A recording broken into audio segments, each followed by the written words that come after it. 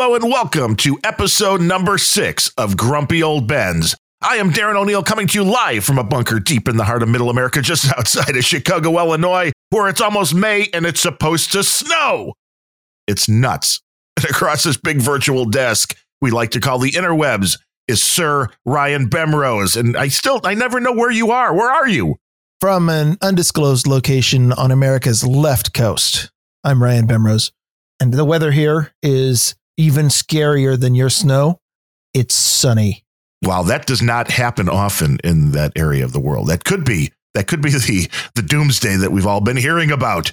Enjoy it. It's global warming. We're all going to die soon. Today's show, happy note, we're talking about convenience culture, because I think we're all just lazy sons of bitches. Is that where we're going with this society now? That does in fact describe America and many other first world countries. And it's sad. But should we start with the quote from Ben Franklin from 17, whatever it was, that said that people that are willing to give up their privacy for security deserve neither? We're living in a world now where convenience is king, and are we better for it or are we worse for it?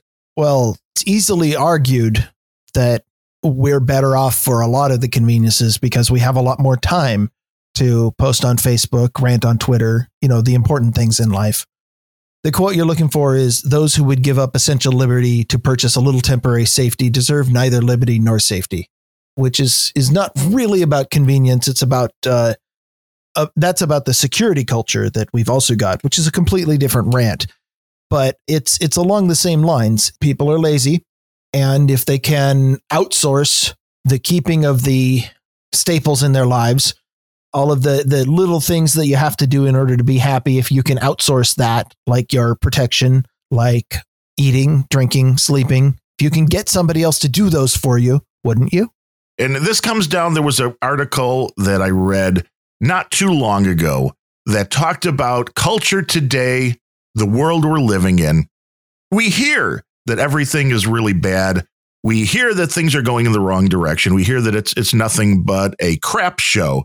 But somebody looked at the lifestyle that we're living today and made the comparison that even the people that are considered at the poverty level today lived better than a Rockefeller did a half a century or so ago because of the conveniences. There are so many things that have changed in this world from just a short period ago, whether you're talking about refrigerators, whether you're talking about air conditioning, a lot of these things that if you were to go back 50 years, the only people, if they could have afforded this technology, would have been the super top of the 1% of the 1%.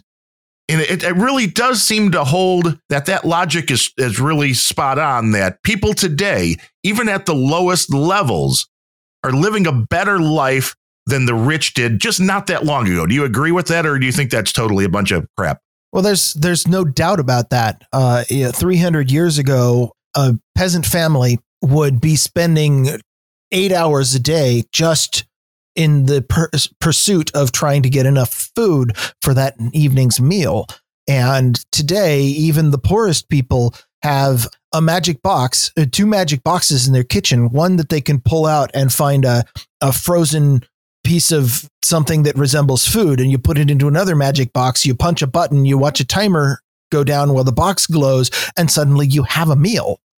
And that would be unheard of by the people who had to go out and hunt and kill and farm for every single meal. And if you didn't spend your 8 hours, or you managed to break your leg or something, you died because you just had no more food.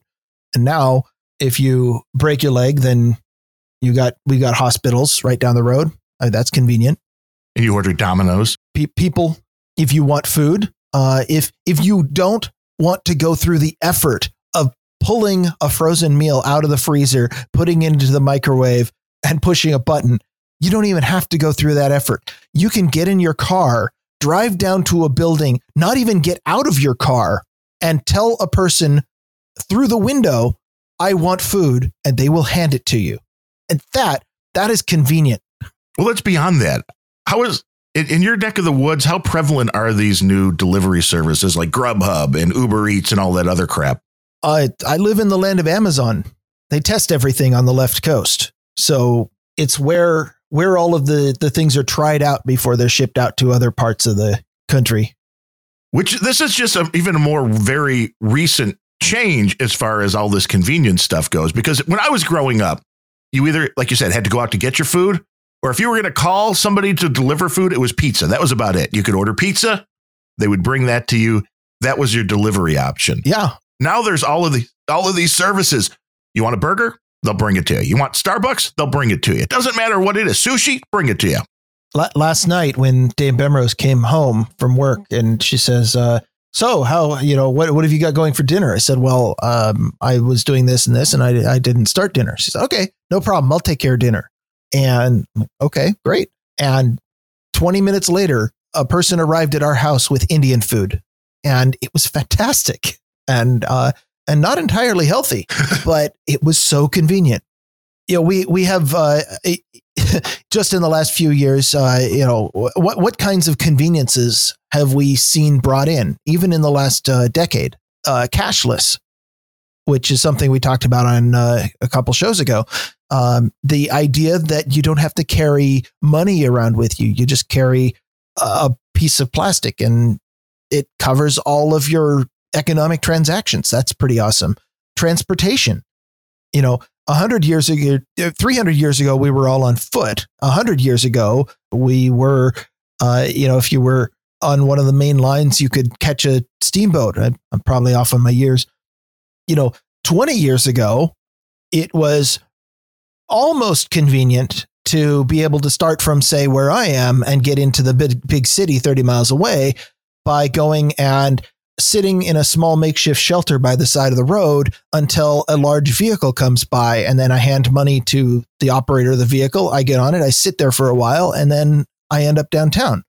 I didn't even need to do that anymore. I can just call an Uber or just pick up one of the horrific looking green bikes that litters the ground everywhere and bicycle in. The question is all of this stuff good? I mean, everybody likes convenience. I like convenience. I'd like to pick up nobody picks up the phone to order food anymore. It's all done on the internet. And like you say, it shows up 20 minutes later. But what is that doing to the human species as far as being able to handle if shit goes bad? If the internet goes away, which there's a lot of rumor that could happen if there was ever a big enough electrical storm, some kind of EMT, something that happens that disrupts our machines. So even if everybody in the world doesn't die, we're not talking nuclear blast or anything like that. But if there's an issue where the internet goes down, even for a day or God forbid a week, how adapt are people to continue living their lives without freaking out? I mean, I've heard stories of like millennials, college students that get literally agitated and depressed if their Wi-Fi goes down. And I worry that the more convenient living becomes, when something goes wrong, they really are going to melt down. Well, I mean, I think for the most part, the people who live their lives online and don't know how to do otherwise, they're pretty screwed. Don't worry about me. I've got a fully stocked survivalist bunker. There is a bunker in Camp Bemrose. And we've had times in the past because, of course, you and I are both old enough to remember times when Wi-Fi wasn't always there. And even the internet would occasionally go out once in a while. I've developed a very powerful technique for dealing with if the internet goes down. I call it a book. Wow. What is this technology you speak of? It's an older technology where you can get information without having to have a Wi-Fi plan. I'll have to look into this. Yeah. It's basically stored data modules that you can get from physical locations. And the best thing about them is that they're solar. They operate on ambient light. As long as you have light. They're very, very environmentally friendly. The environment actually brings up one of what I would argue is, you were asking about downsides to the convenience factor that we've got. And one of the biggest and most immediate problems with a lot of these convenience things is waste. Any good person should definitely want to save the environment. We've been told that that's important because the environment, if humans weren't here, would just be perfect and pristine, and there would be no garbage in the streets. The perfect utopia for humans contains no humans. That's true, because any utopia that you create, every theoretical utopia anywhere immediately collapses as soon as you add humans. But all the fast food generates waste. Going into a convenience store, convenient packaging, whenever you're done with your single serving item, it creates waste. If you use your one of those bikes that gets you from place to place, it creates waste. Now, this is the physical conveniences, and you're not creating as much physical waste if you use the app. But now that we're moving everything to online, the thing that worries me is that we're not acknowledging the electronic waste that we're leaving around. What do you mean by the electronic waste? This really gets into the question of privacy control. Whenever you sign into an app, the company is now creating a database of what information they know about you, what they know that you if you order an Uber from point A to point B, then they immediately know 3 things about you: that you use Uber, that you were at point A at this time, and that you were at point B at this time. Makes sense, which is also something that my insurance company knows, because to get better rates, and I know you'll hate this most likely, but the only place I go is like 2 minutes away because, I don't drive a whole lot anymore. It's safe to assume, by the way, that if one company is putting information in about it or into a database about you, that data is available to every other company out there. Right. Which is also available to my cell phone. So I guess I understand that. But my insurance company, sent me one of them cool little Bluetooth things that you put in your car. And it's lowered my rates quite a bit because, 1, I hardly ever drive. And 2, I don't drive like a homicidal maniac. So what you're saying is that you are willingly giving up personal data to a large corporation in exchange for convenience. Yes, I am. And I know on one hand that sucks, but at least there is a monetary price to this. And at this point, I really we've talked about this in the past. Can you really stay off the grid? Or actually, I did that on a Random Thought, so a different podcast. But check out the episode I did on Random Thoughts about off the grid, where I really kind of looked at a lot of this stuff where, okay, I feel bad because I'm giving my insurance company this information in order to save money. But with that said, I know every time that I get in my car, if I bring my phone with me, somebody's going to have access to that information anyway. Okay, so I leave my phone at home. I'm going to fuck the system. I'm going to totally go off the grid. I'm going to leave my phone at home. I'm going to get in my car and I'm going to drive. And the first red light camera that I run across, I'm sure isn't going to take a picture of my car and log the license plate and say that I was there anyway. And I'm sure there's not cameras everywhere along my route. And I'm sure there's not other cars who have cameras in them that also are somehow tracking this information, which... Okay, I know this is a digression, but are you actually contractually obligated to take your phone everywhere when you drive? No. Because I understand that I'm the Luddite of the group, but if I don't have any reason to believe that I'm going to be making calls, I don't take my phone most places. It's one of those things to where even if you don't think you're going to be taking calls, I just have, and it's an irrational thing, I'm sure, but the day I leave my phone at home is the day I get like 5 miles from the house and, 2 tires blow off. And I'm like, shit, I'd like to be able to call somebody and I don't want to have to walk, 20 miles to are there payphones anymore? Outside of Chicago, how far do you have to go before you can see any signs of land that does not have humans on it? The area that we're in now was like that when I was a kid. I had a buddy that lived out in the area where I am now. And driving from my house to his, there was just like big open fields and nothing. But that's all been built up to the point to where we're now about 30 miles or so outside of Chicago, 45-minute drive or so going down the expressways until you get to the point to where you're like, we've gone through the city, we've gone through the suburbs, and now we're getting into more uninhabited spaces. You're a good 30 to 40 miles outside of Chicago before that starts happening. Well, my point is that I know I'm old enough to remember a time. In fact, the first cell phone that I ever owned, I didn't get until after I left college. And the first cell phone I ever encountered was, well, it was one of those old analog ones that's the size of a cinder block and weighs about as much and only got reception if you were standing under a cell tower. So those don't really count for being connected anywhere. It wasn't until about 2004 that it was even a reasonable assumption that you could be connected to everybody in the world everywhere you went. And before that, when I was a kid with my family, we would go on road trips where we would pick up a landline and we'd call grandma 5 hours away and say, hey, we're leaving now. We'll be there around 7. And you know what we didn't do during that entire trip? There was no point during that trip when we called from the road and said, hey, we're just passing Westfield. We're about an hour out. Wanted you to let you know. That didn't happen. It was, we showed up at 7, or we showed up at 7:30 if there were traffic, or we showed up at 8 if there was a wreck or something.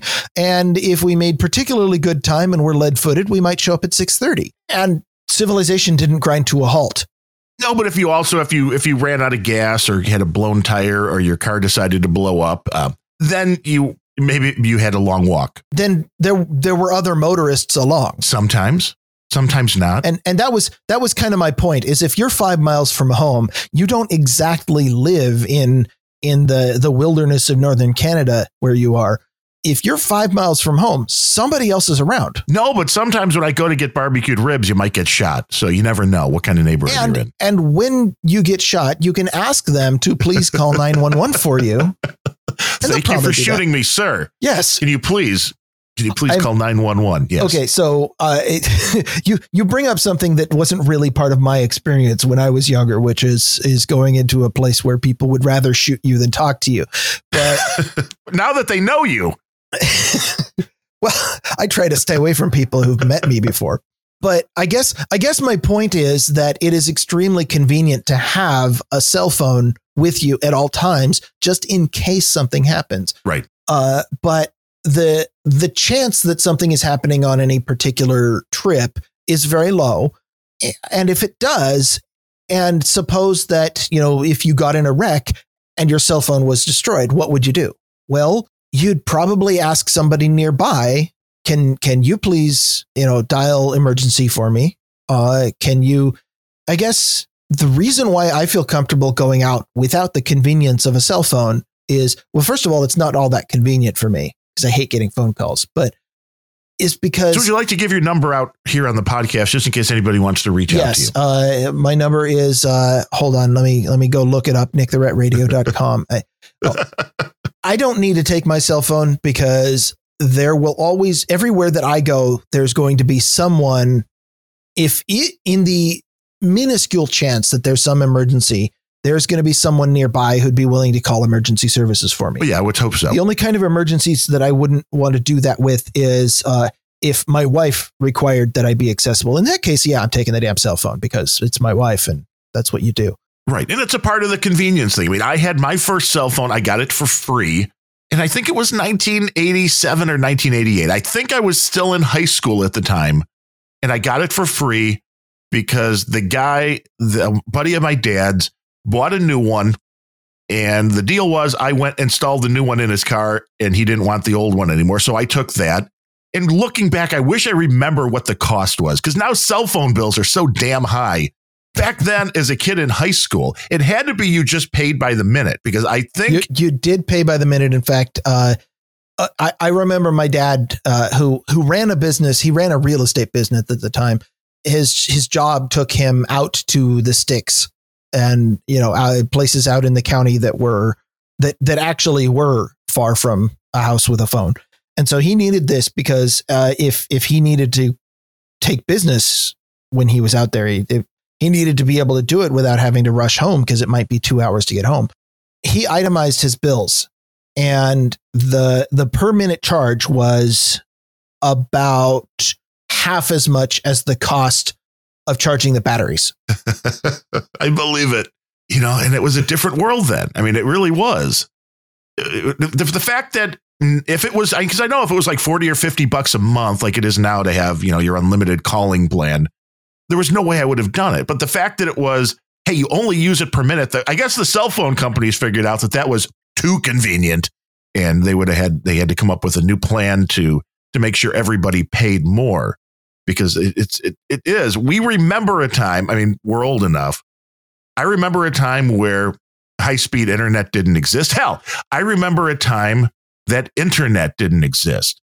Whoa. Let's see. Now you're going a little too far back. Oh, yeah. Consumer internet didn't exist as far as normal people calling in, getting online. Yeah. When I was just starting in this stuff, CompuServe was the big thing. The age of AOL, when it brought everybody online. Before that, the internet was, it was a utopia, because the only people there were just us nerds and computer hackers, and everything was perfect until AOL brought humans into our utopia. I mean, I came from a world where getting online was filled by bulletin boards which weren't connected to each other, that you had to call a phone number, that most of the time the bulletin boards had one phone line. So if somebody else was using that, let's just consider the bulletin board, the website of the day, the email service of the day. If you wanted to use it and somebody else was already using it, you just had to redial until the phone rang. Oh, yeah. The really big ones would have a bank of 10 or 20 phone lines, and each one connected to a modem that would, those were the high class systems. And the idea of setting up a computer with 20 modems in it, it made the dude named Ben and me salivate. Right. Because that was how this whole concept started. People make fun of IRC chat, which is something that is in use now for like the No Agenda troll room. It's still around. I don't make fun of IRC chat. IRC is still the best chat option out there. Who are you to make fun of it? You want to start something? But people do. People, make fun of how antiquated it is. And I'm thinking back, like I remember the local bulletin board, and I believe they had 12 phone lines. And it was what we're doing in an IRC chat today, even though this is like ancient technology to most people. That was revolutionary at the time, because the best we could have at the time was you got on one of those 12 phone lines and you had like 5 or 10 minutes of chat before it kicked you out, because there was, again, only so much to go around. So they couldn't have people logged in all the time. Because the number of landlines that you were paying for was the total number of users they could have at any given time. They had a time slice. Back in those days, I actually ran a BBS. It was a single phone line BBS, but I was a part of a network called FidoNet. I don't know if you're familiar with that one, but it was sort of internet in that it was a global network, but because everything had to be time sliced over phone lines, what you had the sync period where your BBS had to be available for a sync phone call from your upstream node during a particular hour. And usually that hour was set in the middle of the night. So between, I think for us, it was between 1 and 2 a.m. My BBS would always get a sync call where I would receive, it was effectively Usenet and email were the big services. And I would receive all of the emails that were destined for any user on my service. And I would send all the emails that were coming from my service, and same with all of the news posts and everything else. And so it was like internet, which had 24-hour latency. Yes. Because every time that you needed to communicate with somebody, and compared to the internet, that is glacially slow. Oh my God, I have to send an email and then wait for the sync tonight. And then if there are more hops, I have to wait for the 24 hours for the next sync and 24 hours and it could take forever. But you know what? That was a hell of a lot faster than the post. It was convenient. Yes, this was the beginning of the convenience culture. And you look back on it now and people are going to be like, wait, so to send an email to somebody, you had to get on your computer, dial a phone number. If it was busy, you had to keep trying. You finally got through to the BBS and used your 5 or 10 minutes, whatever was allotted to you for that day. to send a message to somebody, which would then wait until the middle of the night when another computer dialed into that and pulled the messages. And then maybe 24, 48 hours later, the person you sent the email to would finally get it. People today are going like, how the hell could you even do that? Well, it was faster than what we had before. It was more convenient. And that's actually, that's the most impressive and possibly the scariest thing about convenience culture is that as technology moves on, we are constantly inventing newer things that are more and more convenient. And the conveniences of yesterday, like email, which was amazing and revolutionary and completely changed the way that we communicate with people, which up until then was physical letters, is old and archaic now. And instant messaging killed that. And then, tweeting killed that. And voice calls and video calls. Exactly. It's all of these ways we have to communicate instantly now.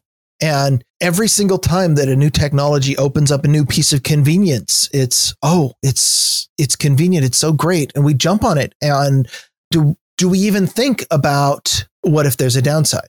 And that is the biggest question for me when you start talking about the utopia stuff, when you start hearing about the world is getting better, technology is getting better.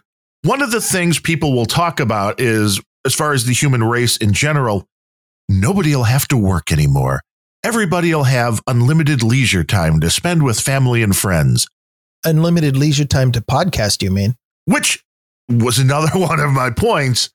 The human being, and we fall into this category with a plum. We fully will tell you that lazy. If left to our own devices, most of the time, we're going to take the easier route out of it. And I think the problem is, for a lot of people, utopia means they're going to lay around and they're going to just fade away, do things that are detrimental to themselves. I really think it is the minority that would take this utopia that's supposed to lead to all these great artistic things. I think only a minority of the people, if we were able to flip a switch today and say nobody has to work anymore, nobody has to worry about money, only a minority, only a small number of people are going to start writing, podcasting, that are going to start performing music. Right. They're going to start podcasting, going to be creating content, going to be creating an art in one way or another. And podcasting is art if you look at it in a certain way. I don't know. Have you looked at the free podcasting directory right now? It does seem like everybody has a podcast these days. Which I don't think more would do it if everybody didn't have to work today. If we flip the switch and that happened, I don't necessarily think more people would be doing it because podcasting is work. Wait, what? You didn't know? Sorry, I fooled you into doing something that you didn't know was work. Podcasting is technically work. You're contributing. We might have to shut this thing down right now. I have a philosophy about work. We pulled back the curtain and we let you in on the secret. Podcasting is actually, for most people, work.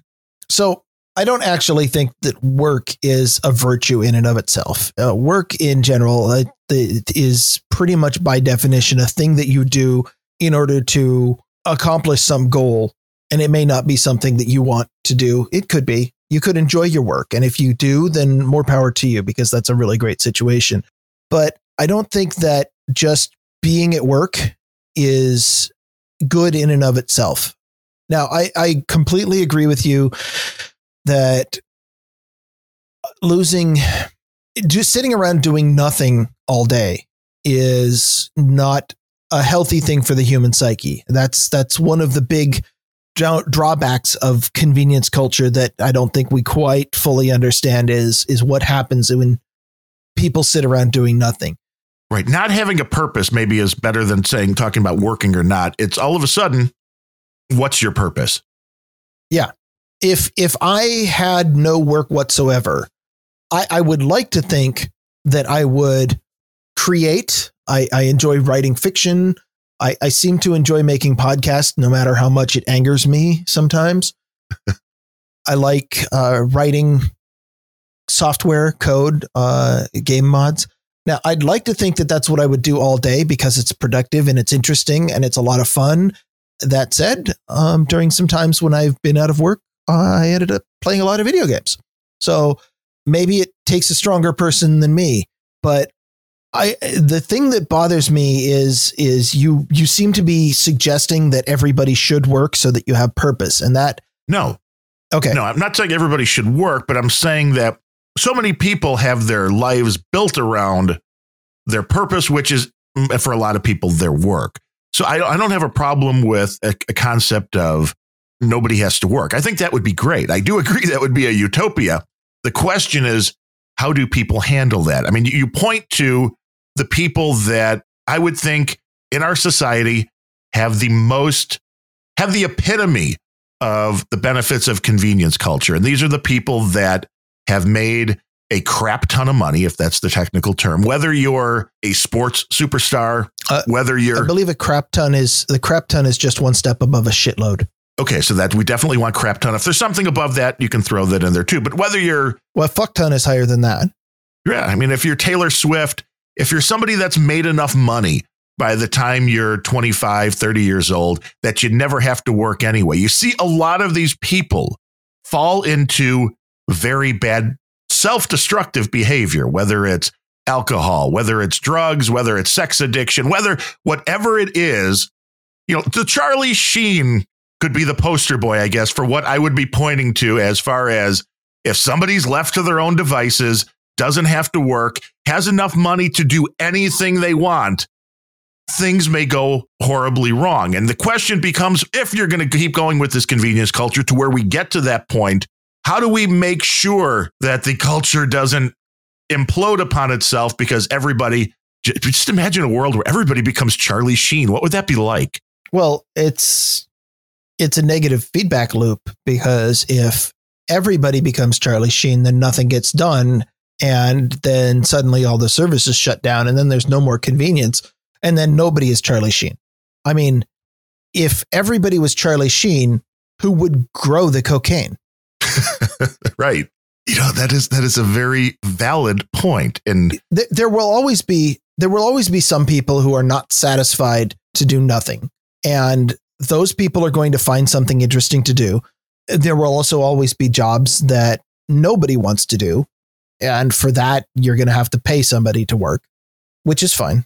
And isn't the problem the people that decide that and I don't want to say have a work ethic, but the people that figure out how to game this system and put some effort into something to where it gives them more control. Isn't this pretty much going to enslave everybody who's become used to having everything handed to them? Because one day it's going to be like, oh, wait, somebody has to provide all this shit for me. I mean, unless we're assuming robots are doing it, and then who knows, the robots can turn against humanity too. Well, one thing I've learned about humans is that they're extremely adaptable. So most of the times that you come up with a hypothetical end of world situation, you have to slow your roll a little bit and think, how could we possibly get there?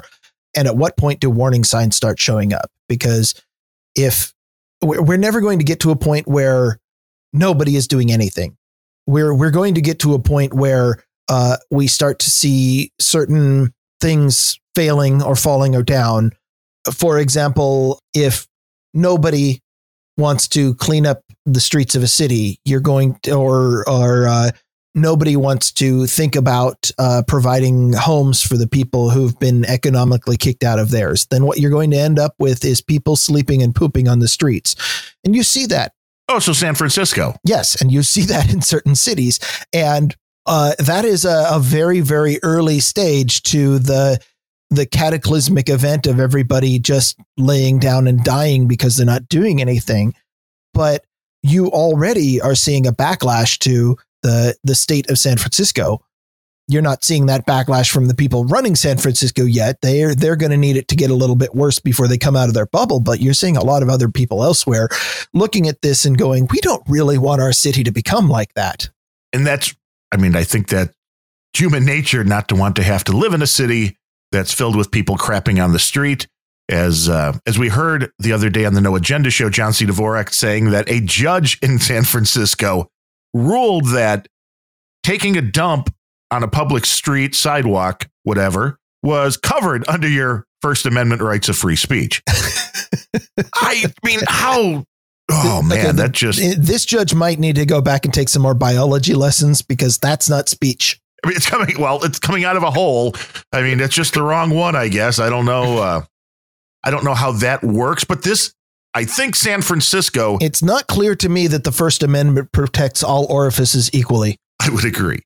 But I think we're seeing in San Francisco where they're trying this convenience culture thing out, where it's, hey, you don't need to have a job. Just come here. We'll provide for you. We'll give you housing. Well, they don't have any, but they think they can provide all this stuff. No, they do have housing. If you have $3 or $4 million liquid cash in the bank, you can get a house in San Francisco. I don't. Oh, most people don't. And well, why don't so you? The utopia thing starts breaking down. Free housing has to be a part of this utopia. The full convenience culture. I need a free McMansion. Doesn't everybody get a free McMansion? Isn't that part of this where we're going with the convenience culture? I'm living in mine right now with about $40,000 in deferred maintenance. I don't know. The cats are ruling that place. It is true that we're just here to serve cats.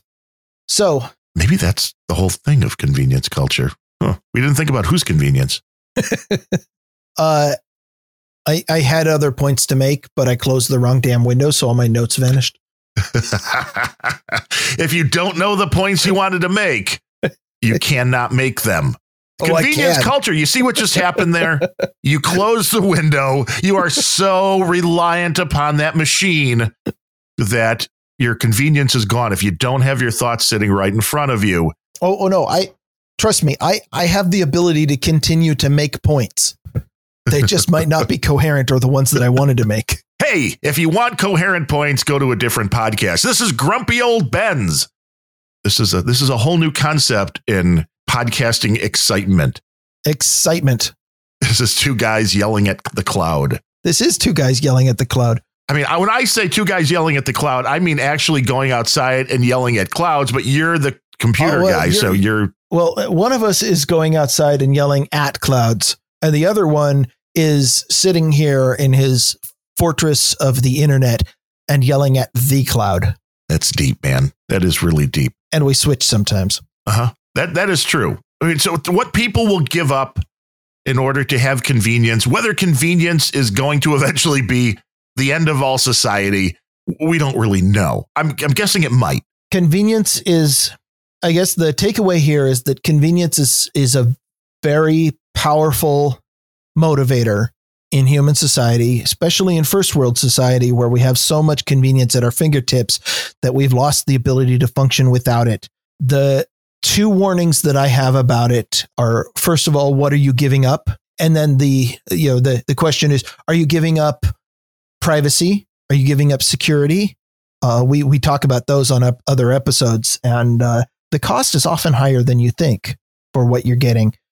But the takeaway that I would offer is whenever you pick up something more convenient, you need to think about what you're giving up instead.